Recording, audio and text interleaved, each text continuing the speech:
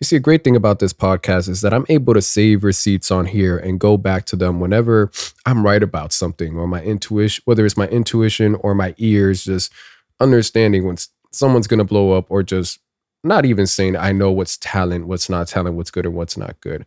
But whenever I'm going to tell you, listen, he's going to blow up or you need to pay attention to these artists right here. Trust me. Trust me. I don't got the receipts for this. I don't. But I remember telling all my boys, right whenever Gucci signed Pooh Shiesty and Foogiano, I'm not going to sit here and say, yo, I knew them. It was about time. I had no idea who these guys are. You know, when he went on this crazy signing spree. But I, of course, listened to the So Icy Summer collaboration project, 1017. And when I first heard both of them, I remember telling everybody I knew, I'm like, yo, listen to the tape. Listen to Pooh Shiesty. Were there people I probably knew about Pooh before me? Of course. But I just want to say at this point in time with Foogiano and Pooh Shiesty, I was trying to let everybody know. Everybody, these niggas are it. They're going to blow up. They're bars, the beat, everything. Just how can you not gravitate to them? Of course, no one really listened to me for whatever odd reason. And then we know the deal after that. They start blowing up. They start getting hits. And all of a sudden, oh, now y'all bumping them. I ain't saying you can't enjoy it, but I told y'all about them. And I'm going to continuously tell you about their sleeper hits. Enjoy all the good stuff. Enjoy all the new stuff. But it's all started with that. Now, before I keep rambling off, what's the point of this?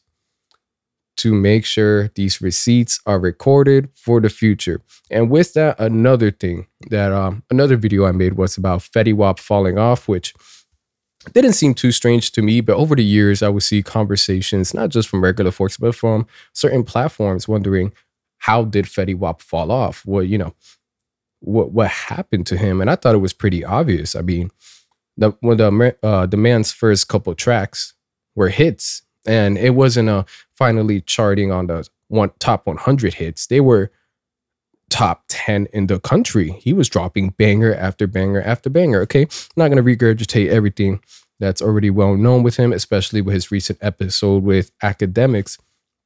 But I definitely got confirmation from what I spoke about in the video. And that is one of the biggest things that you see happening when an artist falls off is you're surrounded by yes men. Now, for those of you that are listening to me, that if you're a musician, artist, and you're trying to figure out, you know, basically your route, trying to grow, pay close attention to the people around you, especially the people that agree with everything you do or say, because they're not keeping it real with you. There's a high chance if your music isn't good, that they're probably not going to tell you the truth if you're consistently putting out trash music. You're probably listening to this, be like, who are you to say this? I get people that DM me all the time. Yo, what do you think of this track? And 10 times out of 10, I'm going to tell you how I honestly feel if I went out of my way to listen to it. And I would say it's about half and half. I would tell someone, yo, if it's ass, I'm going to let you know why I'm not rocking with it. It was mixed terribly. The mastering, or there was no mastering.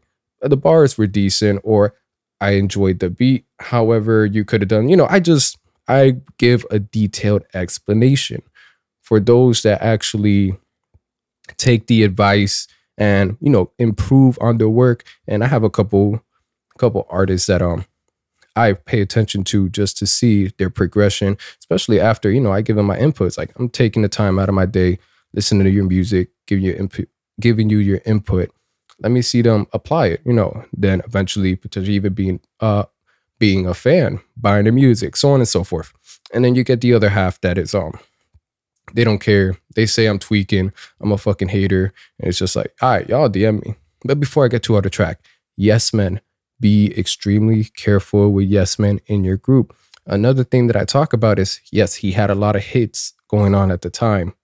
Saturation can kill you. If you have too much music out that's being played everywhere and you don't have a discography to help back up all the hits, you're going to burn out because most of your streams, whatever it may be, streams, hours bought, is coming from the mainstream audience. And the mainstream audience is not going to be there to catch you when you fall. They're not. The only people that are going to be there is your hardcore fans. And this, I wouldn't say it's a direct example, but the big day. Y'all seen it when Chance dropped the album.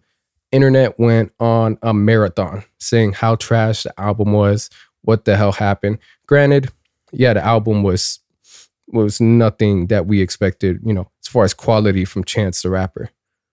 But ultimately, his hardcore fans, I would like to say I'm a hardcore fan. I'm still gonna bump Chance. If he drops a new song, I'm still gonna bump it. I'm not gonna shit on him just for the sake of getting cool points. And to follow that up with Fetty Wap, he didn't have hardcore fans. So it was a fall off. It was a hard fall off. It's reality. It happens. Now, I'm not going to sit here and say I've listened to his recent album or any recent music at all. Just, I'm not a fan. I loved the hits back in the day, but he doesn't catch my ears now. But that's something else that I was just like, I was spot on. When Fetty explained everything, I'm like, I made this video about a year before explaining the reason, and I'm going to keep tapping in my receipts for this. So even though I go to, what's it called? I don't got my receipts previously for Pooh Shiesty, Foogiano, but I just want to say I'm 2 for 2 right now. The goal is just to not be 100% right with everything. But if I'm able to tap you guys in with some game from my standpoint, or anybody that I feel is on the come up that's worth the listen, my ears need insurance. I hold value in these ears. I'm not going to say trust me, but if things come just like how I said, come on now. Give me my credit. Give me the credit where it's due. And I pulled it off. Wow. Allergies have been destroying me today. I didn't think I was going to be able to record because I was sneezing for 5-8 times in a row. But we're here. We made it.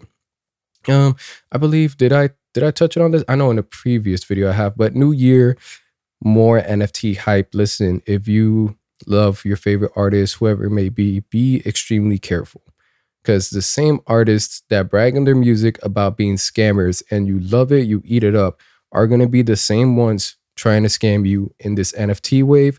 I've been seeing it nonstop. I see these artists sort of just deleting any association with their projects, and I'm like, yeah, this is why I just keep it simple. I either buy the music, buy the merch. That's about it. Don't idolize these people. Don't do it. And for tomorrow, be expecting another video. Drink some water. Enjoy the new year. It's another day, honestly. Just a different number change on the calendar, but that fresh start. Why not enjoy it? I'm out.